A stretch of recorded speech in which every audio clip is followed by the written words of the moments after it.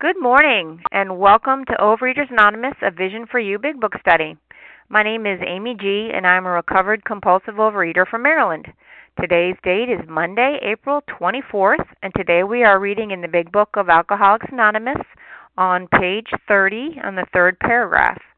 Today's readers are, and thank you for your service, Wendy M., Becky K., Meg F., Rebecca B., and Maura Z. The reference number for yesterday's special edition on Sunday, April 23rd is 9866, and for this morning's Monday 7 a.m. meeting, 9686. So Sunday is 9866, and 7 a.m. today is 9686. OA Preamble. Overeaters Anonymous is a fellowship of individuals who, through shared experience, strength, and hope, are recovering from compulsive overeating. We welcome everyone who wants to stop eating compulsively. There are no dues or fees for members. We are self-supporting through our own contributions, neither soliciting nor accepting outside donations. OA is not affiliated with any public or private organization, political movement, ideology, or religious doctrine. We take no position on outside issues. Our primary purpose is to abstain from compulsive eating and compulsive food behaviors and to carry the message of recovery through the 12 steps of OA to those who still suffer. Our sole purpose. OA's fifth tradition states each group has but one primary purpose, to carry its message to the compulsive overeater who still suffers. At a Vision for You Big Book Study, our message is that people who suffer from compulsive overeating can recover through abstinence and the practice of the 12 steps and 12 traditions of Overeaters Anonymous. I will now ask for Rebecca B. to read the 12 steps. Go ahead, Rebecca. Hi, this is Rebecca B. from Boston, recovered compulsive overeater. The 12 steps of Overeaters Anonymous. Number 1, we admitted we were powerless over food, that our lives had become unmanageable. 2, came to believe that a power greater than ourselves could restore us to sanity. 3, made a decision to turn our will and our lives over to the care of God as we understood Him. 4, made a searching and fearless moral inventory of ourselves. 5, admitted to God, to ourselves, and to another human being the exact nature of our wrongs. 6, were entirely ready to have God remove all these defects of character. 7, humbly asked Him to remove our shortcomings. 8, made a list of all persons we had harmed and became willing to make amends to them all. 9, made direct amends to such people wherever possible, except when to do so would injure them or others. 10, continued to take personal inventory, and when we were wrong, promptly admitted it. Step 11, sought through prayer and meditation to improve our conscious contact with God as we understood Him, praying only for knowledge of His will for us and the power to carry that out. And 12, having had a spiritual awakening as a result of these steps, we tried to carry this message to compulsive overeaters and to practice these principles in all of our affairs. Thanks for letting me do service. Have a great day. Thank you, Rebecca B. I will now ask for Maura Z. to read the 12 traditions. Go ahead, Maura. Good morning, Amy. Thanks for your service. Maura Z. recovered in Virginia. 12 traditions of Overeaters Anonymous. 1. Our common welfare should come first. Personal recovery depends upon OA unity. 2, for our group purpose, there is but one ultimate authority, a loving God as He may express Himself in our group conscience. Our leaders are but trusted servants. They do not govern. 3, the only requirement for OA membership is a desire to stop eating compulsively. 4, each group should be autonomous except in matters affecting other groups or OA as a whole. 5, each group has but one primary purpose, to carry its message to the compulsive overeater who still suffers. 6, an OA group ought never endorse, finance, or lend the OA name to any related facility or outside enterprise, lest problems of money, property, and prestige divert us from our primary purpose. 7, every OA group ought to be fully self-supporting, declining outside contributions. 8, Overeaters Anonymous should remain forever non-professional, but our service centers may employ special workers. 9, OA as such ought never be organized, but we may create service boards or committees directly responsible to those they serve. 10, Overeaters Anonymous has no opinion on outside issues. Hence, the OA name ought never be drawn into public controversy. 11, her public relations policy is based on attraction rather than promotion. We need to always maintain personal anonymity at the level of press, radio, films, television, and other public media of communication. 12. Anonymity is the spiritual foundation of all these traditions, ever reminding us to place principles before personalities. Thank you for letting me do service, and I pass. Thank you, Mara Z. How our meeting works. Our meeting focuses on the directions for recovery described in the Big Book of Alcoholics Anonymous. We read a paragraph or two from the literature, then stop and share on what was read. Anyone can share, but we ask that you keep your sharing to the topic and literature we are discussing, and that you keep your share to approximately 3 minutes. And if you go over, you'll hear me say time. Singleness of purpose reminds us to identify as compulsive overeaters only. Our abstinence requirement for moderators is 1 year, and for readers is 6 months. There is no abstinence requirement for sharing on topic. This meeting does request that your sharing be directly linked to what was read. We are sharing what the directions in the Big Book mean to us. To share, press star 1 to unmute. Once you are done sharing, let us know by saying pass. Then press star 1 to mute your phone. In order to have a quiet meeting, everyone's phone except the speaker should be muted, and try not to speak on speakerphone because that causes an echo. Today we resume our study in the Big Book of Alcoholics Anonymous in the chapter More About Alcoholism on page 30. On that third paragraph that begins with, "We alcoholics are men and women who have lost the ability to control our drinking." And I'm going to go ahead and ask Wendy M. to get us started. Go ahead, Wendy. Yes, good morning. It's Wendy M., recovered in Colorado. Excited to be on the line. All right. We alcoholics are men and women who have lost the ability to control our drinking. We know that no real alcoholic ever recovers control. All of us felt at times that we were regaining control, but such intervals, usually brief, were inevitably followed by still less control, which led in time to pitiful and incomprehensible demoralization. We are convinced to a man that alcoholics of our type are in the grip of a progressive illness. Over any considerable period, we get worse, never better. We are like men who have lost their legs. They never grow new ones. Neither does there appear to be any kind of treatment which will make alcoholics of our kind like other men. We have tried every imaginable remedy. In some instances, there has been brief recovery, followed always by a still worse relapse. Physicians who are familiar with alcoholism agree there is no such thing as making a normal drinker out of an alcoholic. Science may one day accomplish this, but it hasn't done so yet. So again, I'm Wendy M., recovered in Colorado. And Amy, thank you so much for your service this morning. I love this chapter. This chapter rocks. So the first thing I see, the first thing that's highlighted is the word control. And the miracle of this program for me is that it introduced to me words that I never, ever thought about, but that named my experience.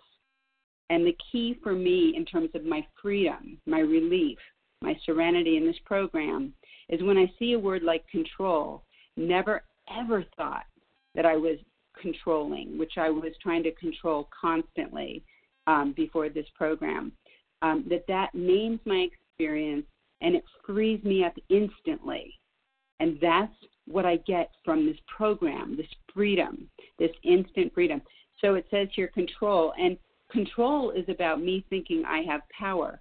And control all my life is exhausting. It's absolutely exhausting. Not only trying to control the food, right, with every remedy. I don't remember a day or a moment or an hour or a minute when I wasn't trying to control. But I didn't know what I didn't know. I was swimming in it. I had no idea. I was constantly trying to control, either by undereating, overeating, and then over-exercising. At 8 years old, I was told not to eat anything fried, that would fix it. Liquid diets, protein diets, powder diets. Even in this program, 12 years back, having a tummy tuck while I thought I was abstinent. It's just unbelievable how exhausting trying to control everything. And it's not just controlling the food, it's controlling you. I'm trying to control you constantly. 60 to 63, how can I do it? Being loving, being considerate, being kind, still trying to control, or being vicious, undermining and lying. So anyway, just, the first step says we're powerless, and when I'm trying to control, I still think I have power. And guess what? I'm not done. I'm literally producing and directing a show. And come on, try to control all of the players on the stage, literally, And every day, God's like, this is exhausting. And when it gets bad, you're going to remember to let go of the control. So that was one piece. The other thing I thought was really interesting is that over any considerable period, we get worse, never better. And you know what I say to that? Hallelujah. Thank God. Thank God I got so worse and so desperate, thank you, God, that I found a Vision for You Big Book Study sponsor. And I got entirely abstinent and completely recovered. Unbelievable miracles, but I had to get worse, thank God.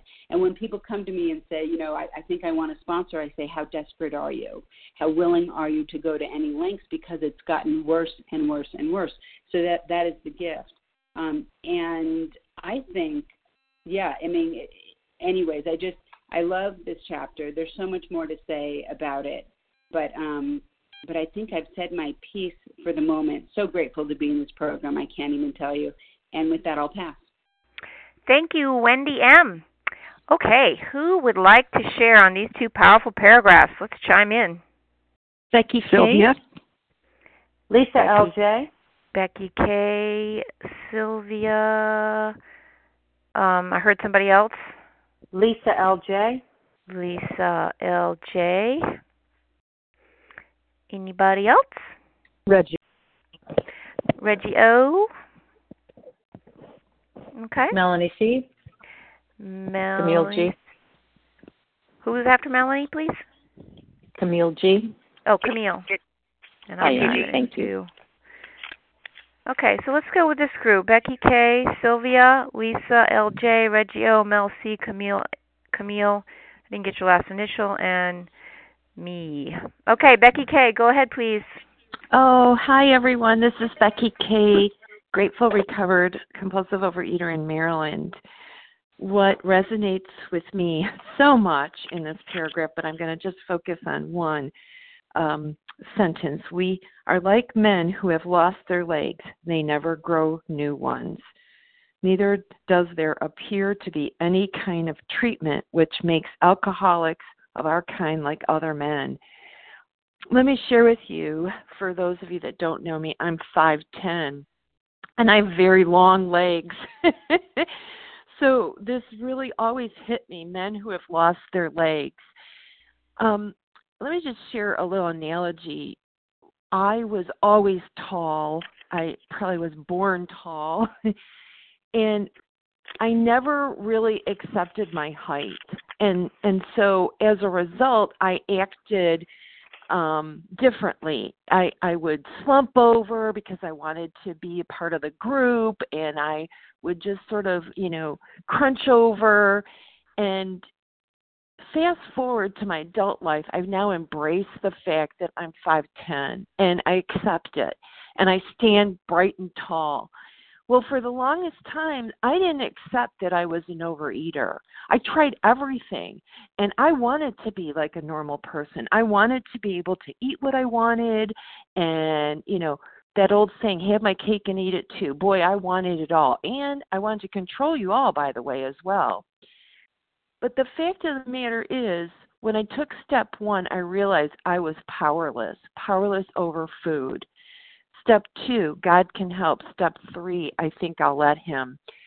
It was realizing that no matter what I did, no matter what I tried, I am a compulsive overeater. I am like a man who's lost my legs. That's it, period. Just like now I've accepted the fact that I'm 5'10" and I stand tall, I've accepted the fact that I'm a compulsive overeater.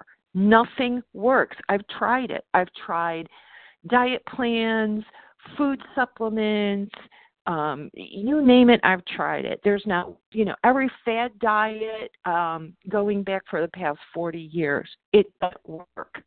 And that's what this paragraph and those two sentences are telling me, that, look, you have to accept who you are. And now I mentioned I'm a gratefully recovering compulsive overeater, because through OA I found that spiritual awakening that's helped me not only live life on life's terms, but live life on life's terms in a joyous, happy, free manner. So thank you for letting me share. Thank you so much, Becky. Sylvia, your turn. Good morning. Thank you so much for your service, and so happy to be with all of you visionaries this Monday morning. This is Sylvia F., recovered compulsive overeater in California, and just did remember to start my timer. This is good. So this paragraph in this chapter has multiple meanings for me, and I loved when I started reading this book many years ago. My sponsor had me change the word from drinking to thinking, because it was easy when I first came in to finally go, oh, I've got this disease. Thank God I know what it is, because I felt so different and so crazy from everybody else, and I didn't know why they all had this self-control over their food and why I didn't. I didn't realize that they didn't have self-control. They actually didn't have my disease. That was a gift to understand that. But then she had me change it to we alcoholics and men are men and women who have lost the ability to control our thinking. And once I put down the food, I could see that I had this twofold allergy, the physical addiction where I if I started to eat something, I could not stop. But then the obsession of the mind, which was my thinking. And it says here, we know that no real alcoholic ever recovers control. That I'm always going to be this kind of crazy person. And I don't say that in a derogatory way. I just like owning who I am. I like understanding that I am a compulsive overeater, and that my crazy thinking comes out in weird stuff with food. And, it's now, to me, I'm not ashamed. I am relieved, because if I know what I have and I admit it, it also means that I can treat it. And until I know what it is, I can't treat it. And so, so I never had control, I don't think. I was never one who could diet. I saw people be able to do the pay and weighs or lose the 40 pounds. I was not like that. I could either not eat or I could eat. I could not eat myself down to, a little over 100 pounds, or I could eat up to over 200. And that desperation and pitiful and incomprehensible demoralization is what finally got me in here.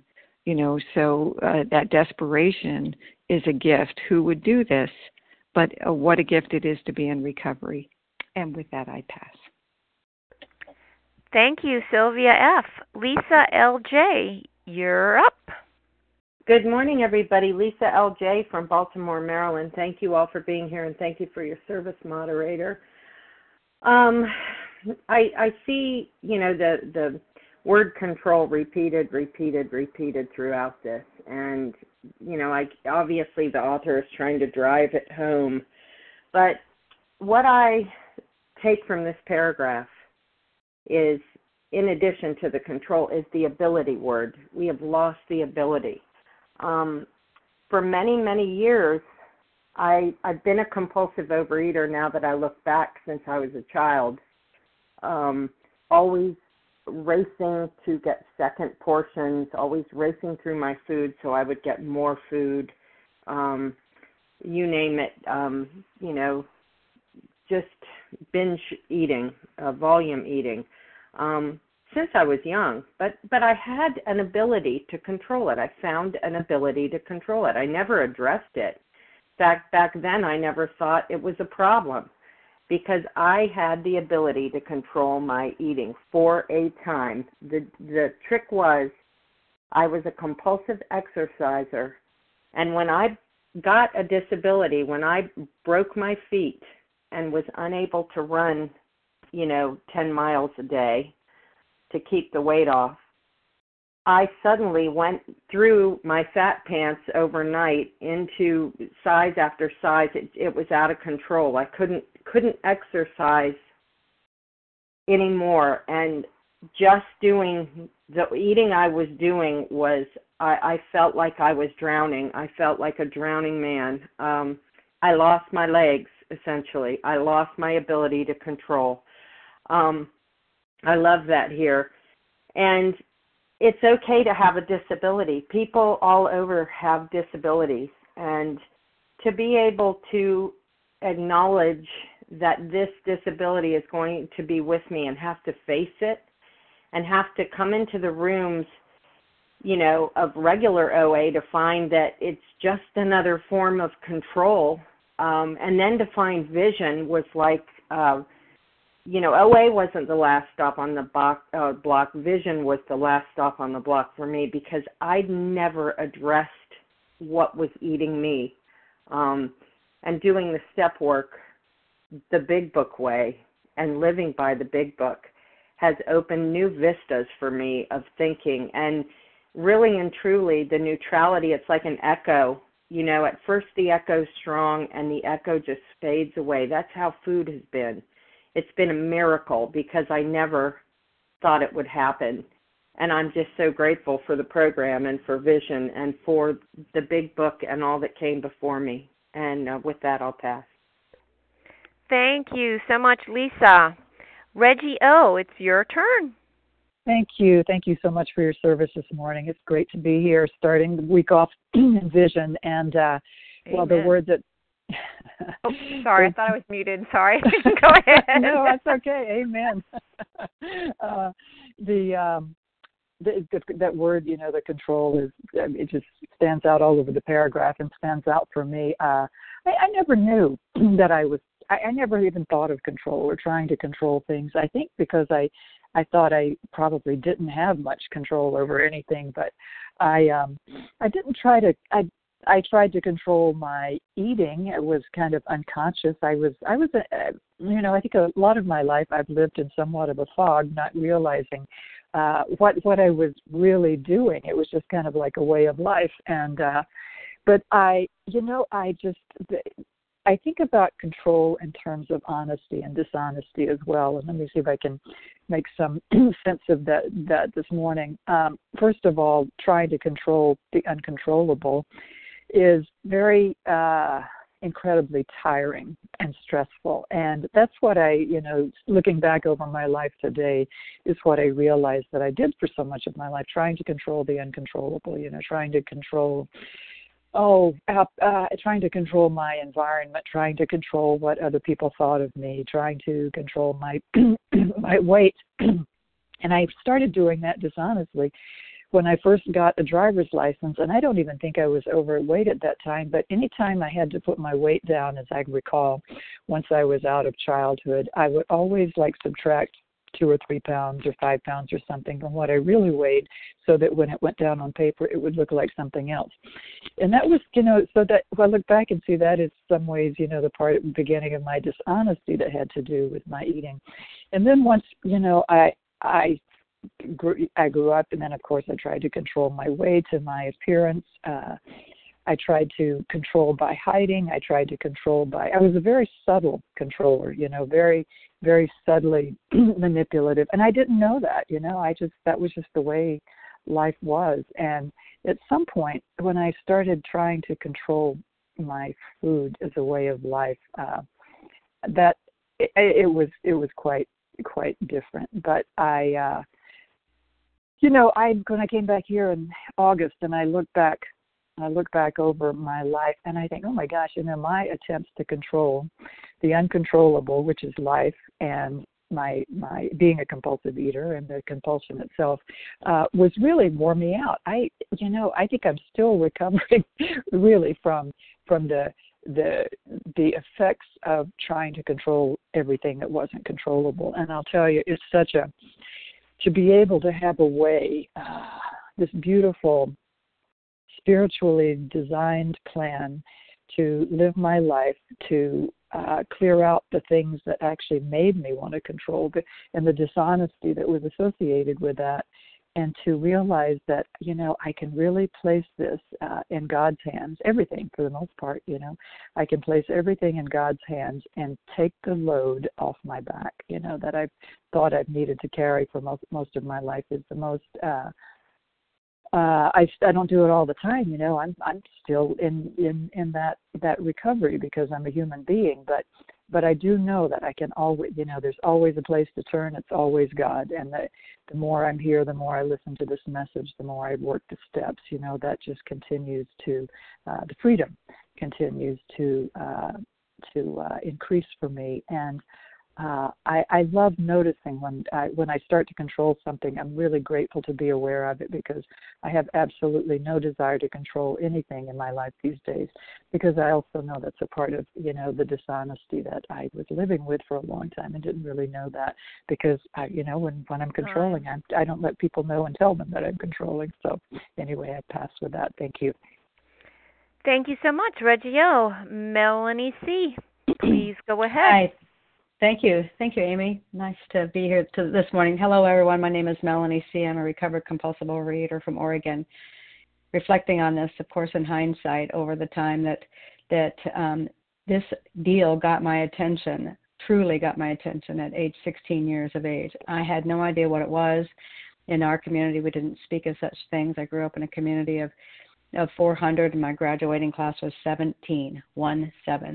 And so the folks that I had around me in my life seemed to be eating food, using food, celebrating food in the same way that I was taught, and I did. And so I had no way of knowing that it was wrong. But I did have a thought at 16 years old, and that said this: if I don't do something about this, I won't get out of this deal ever.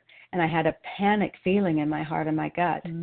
Don't know where that came from, but I can tell you it was overwhelming. By that time at 16, I had been dieting for 9 years. I started my first diet in second grade. That's what we did. We dieted.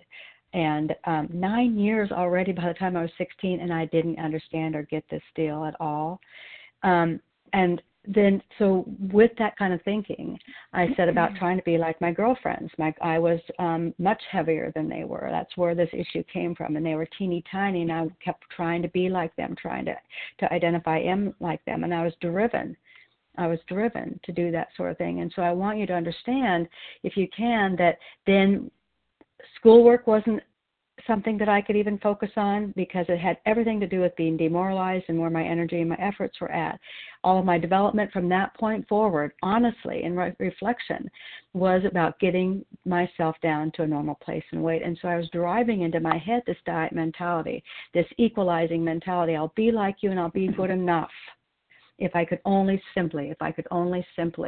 And that's all that I was able to think. And so I'm fast forwarding when somehow, some way, my mother, God bless her and rest her soul, introduced me in 1989 to Overeaters Anonymous. And I went into this deal like I was driving into the other things that I did, because I knew it was a solution and the answer. And I took in there my weigh-in pays, and I took in there my compulsive exercising, and I was so thrilled that after the meeting on Friday we would go to the buffet and do what we do at a buffet, and then I would go and I would do this, biking for hours and hours and running for hours and hours, two or three times a day.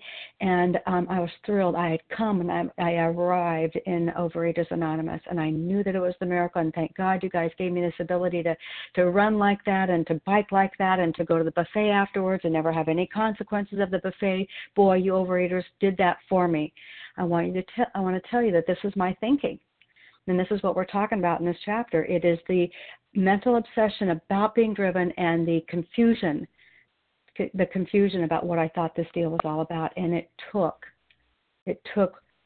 much more, 17 more years of driving this into the ground in the rooms of OA for a person like me, and I'm only talking to you about the way that I was thinking and how desperate this thing is and how that this disease wants me dead, before it broke through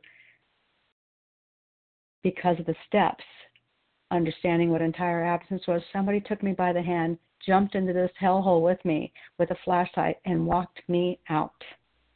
And walked me out without humiliation, without demoralization, walked me out until I could understand, because I was so mentally disturbed, understand what entire absence was and help me apply the steps to the disease once the disease surfaced. And I can tell you that I have a bona fide second chance of living that is beyond my wildest dream. It is a dream come true. And I'm grateful. I mean, beyond grateful. I have no words. When we get to this point, it's the voices of angels that can only express, and those that I can identify with heart to heart. And with that, I pass. Thank you. Thank you, Melanie. Camille, go ahead.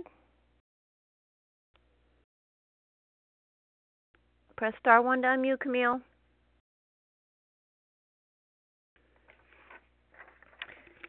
Okay, well, we can come back to you, Camille.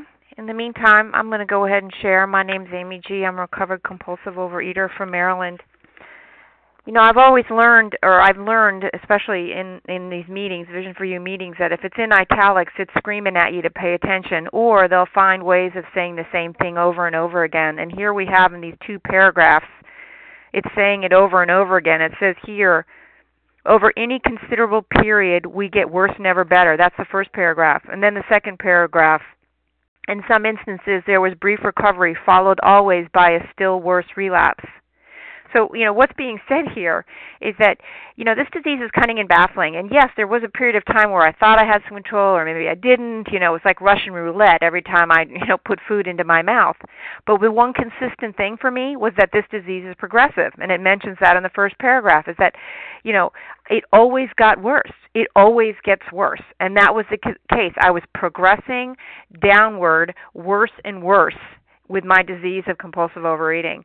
I've also heard that in the rooms that, the 3 Ds of this disease: denial, delusion, and defiance. And I deluded myself into thinking that I could control it. I mean, why wouldn't I? I didn't know any different, as others had said. There's a $3 billion industry based on dieting and using your willpower. Of course I would try to control it. My family's motto is, all it takes is a little willpower. Pull yourself up by your bootstraps. You can do anything you put your mind to. It never occurred to me that my mind was the issue, that the mental obsession was the issue. If we go to the doctor's opinion, it talks about why we eat, because we're restless, irritable, and discontent. But we also need to pay attention to a very important, what it goes on here to say is that the sensation is so elusive that while they admit it is injurious, they cannot, after a time, differentiate the true from the false. This is really, really important stuff, because for me, what I thought was my reality was a falsehood. What I thought I could control, I could not control. Again, as others had said, I could not control the uncontrollable, but that was my reality. I didn't know any different, and I believed that if I just tried harder, that I would be able to somehow control the food that I put into my mouth. I didn't understand the physical allergy, and even if I did, I didn't understand that there wasn't an issue that I couldn't use my willpower with. So my mind was the liability here. And it also goes on to say that not only are we don't grow new legs, but also that the physicians agree that there is no such thing as making a normal drinker out of an alcoholic. I needed to come not only to the decision of who and what I am, an admittance and acceptance of a compulsive overeater, that's who I was, but I also had to understand that there was never, ever, ever going to be going back to being a normal eater. I had to absolutely surrender that I was never, ever going to be a normal eater. And that if that is the case, 100% acceptance and submission, then I better find some way to deal with this. If my control isn't going to do it, if my thinking is going to get me back to the food every single time, and I'm never going to change and I'm always going to be a compulsive overeater, what am I going to do about it? So these 2 paragraphs smash home again and again the fact that I'll never have control. It will never change. I am who I am, and boy, I better do something about it. And thank God we have these 12 steps. Thank God we have a way to be transformed, miraculous transformation that Melanie was talking about. And with that, I will pass. So who would like to be next? Charles H. Hi, this is Camille G. Oh, Camille, you're on there? Okay, Camille, let me just take a list of people, and then I'll come back to you. So I've got Camille, and I have Charles. Carly Deborah R. Carly, last initial? C. John Carly. K. John K. Sherry KB. Deborah R. Sherry KB. And Deborah R. I don't know if we'll get to you. Let's go with that. Okay, Camille, Charles, Carly, John, Sherry, and Deborah. So, Camille, go ahead. Good morning. This is Camille G. in New York City. What I did is I looked up the word control, and it says to determine the behavior or to supervise the running of. And what I appreciate the most about vision is how darn honest everybody is on the line. And so my truth is there's a part of me that still believes that I can align my will with God's, and I'll lead and God comes along for the ride. And I've got that backward. There's no doubt about it. Because as I read about control in this sentence, the delusion that we're like other people has to be. We alcoholics are men and women who have lost the ability to control our drinking. No real alcoholic ever recovers control. All of us felt at times we were regaining control. We were inevitably followed by still less control, which led in time to pitiful and incomprehensible demoralization. We are in the grip of a progressive illness. We get worse, never better.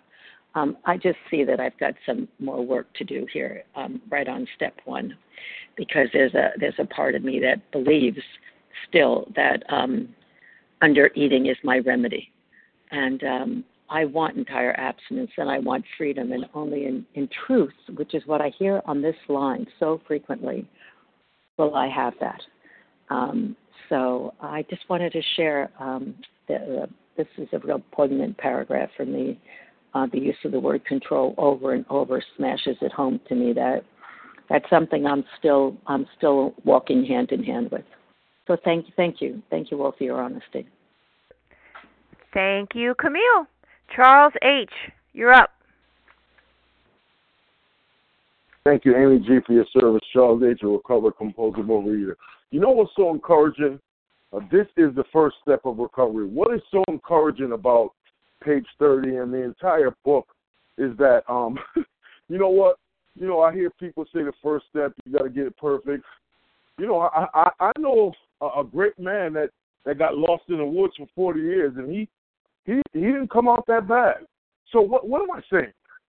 I'm saying is it's hard for a compulsive overeater to give up control, even in vision. And just to smash this illusion, there's no such thing as vision is not different from Overeaters Anonymous. Vision is an Overeaters Anonymous meeting that's live-located to the close study of the Big Book, the Program of Action, the first 164 pages. So I just want to get that out of the way. And you know what? Everything is under construction. The biggest room in the world is improvement.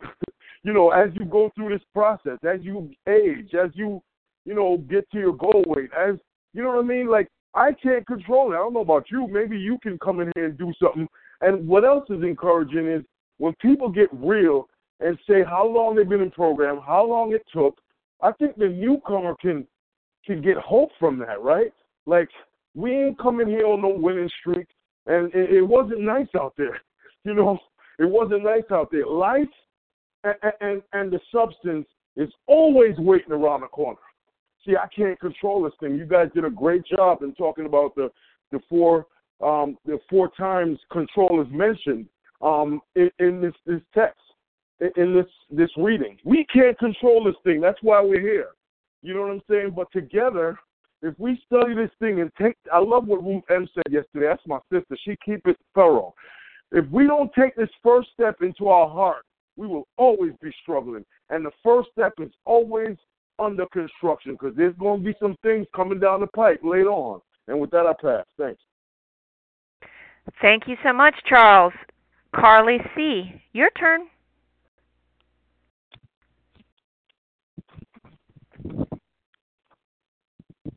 Hello? Carly? Carlisa C. Yes. Oh, Carlisa Carlisa C. I beg your pardon. Please go ahead. No problem. Thank you. I just wanted to emphasize something that that has made a world of difference to me, and I shared it earlier, and I want to share it again. This whole idea that we are people whose legs will not grow back. I have, as I'm sure many people on the line, personal experience, a family member who had his left foot amputated, and I can say for sure that it has not grown back, and he doesn't expect it to grow back, and that I can also say from my own experience in being around other people who have the similar disorder, I'll say, is that they have had to come to terms with this fact in the most practical, visual way. If I think of my own self as a person who has lost her legs, then I know that each morning, in order to be able to walk, I have to put on my prosthetic, that I have to be trained and fitted to use that prosthetic, that if that prosthetic gets out of alignment, and they do from time to time because we use them and they are pieces of equipment, that if I fail to get that prosthetic finely tuned, it will tear open my wound.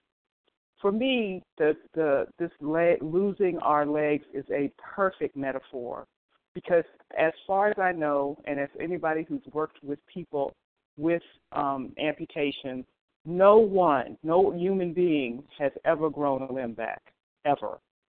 We can get some very good matches, but they don't grow back. If I'm willing to conceive this to my innermost self, then I know each day as I walk in the day that I have to put on my prosthetic, and I have to make sure it's fitted well, and I have to take steps to do that. And as I get out of alignment, then I need to get back in step. And that is what these 12 steps have taught me. And it's a continual walking of the steps. It's not just one walk and that's it. In fact, if that's all we do, we're in trouble. So I would just, visuals help me, and with that I will pass. Thank you. Thank you, Carlisa. John K., it is your turn. Good morning. It's John Kieran, compulsive overeater in Los Angeles. Thank you, Amy and Monday. My favorite chapter, I've been saying it since we started it, and the thing about control, so many of us have been able to use our brains and control a lot of things in our lives. I know, I did, in so many ways, and that was the frustrating part of addiction. It took me years to get. It's in this one area, I just did not have control. And it took me years to really get that. And the other thing was it took me years within program to realize I needed to do total surrender because I had what I think in a lot of ways was a classic OA story. I came in and the abstinence fairy hit me on the head and it was easy and it was simple. And of course, when anything's that easy and that simple, I gave it away, figuring I'll get it back. And then I spent years slipping and sliding, because what I realized later was my first time around, I was just doing another diet, and I was really good at diets the first time. And OA, the first time around, was just another one of those diets the first time around. But to really get any kind of recovery, I needed to surrender, and I needed to get into the book, and I needed to be studying the steps. I had originally, OA was that group therapy we talked about, the dieting with group support. I needed to get here, and the main thing is I needed to surrender. And it took me years, even within programs, to say, well, I'm going to get my abstinence back. I'm going to get, I can't get my abstinence back. God can give me my abstinence back, but I'll tell you what I can do. I can give it away. I can give it away anytime I want. And the other thing I just want to say about this is we are like men who have lost their legs. I know with my other disease, substance that was definitely the case. I started, doing other substances at about age 17, 18, and I think I could for a short time do that and in a controlled manner, but I passed that level and became uncontrollable. But when it came to this disease, I have to tell you, my personal opinion, I was born without legs. I can't remember any time in my life where if I was given a choice to eat I could just do it and stop, leave. Like Harlan says, the only time I ever ate one cookie is when there was only one in the bag. And for me, my disease reached a critical level from the beginning, as near as I can tell. And, it took years to go, I've had a lifetime trying to control this. I can't do it. I just need to do what they tell me and surrender.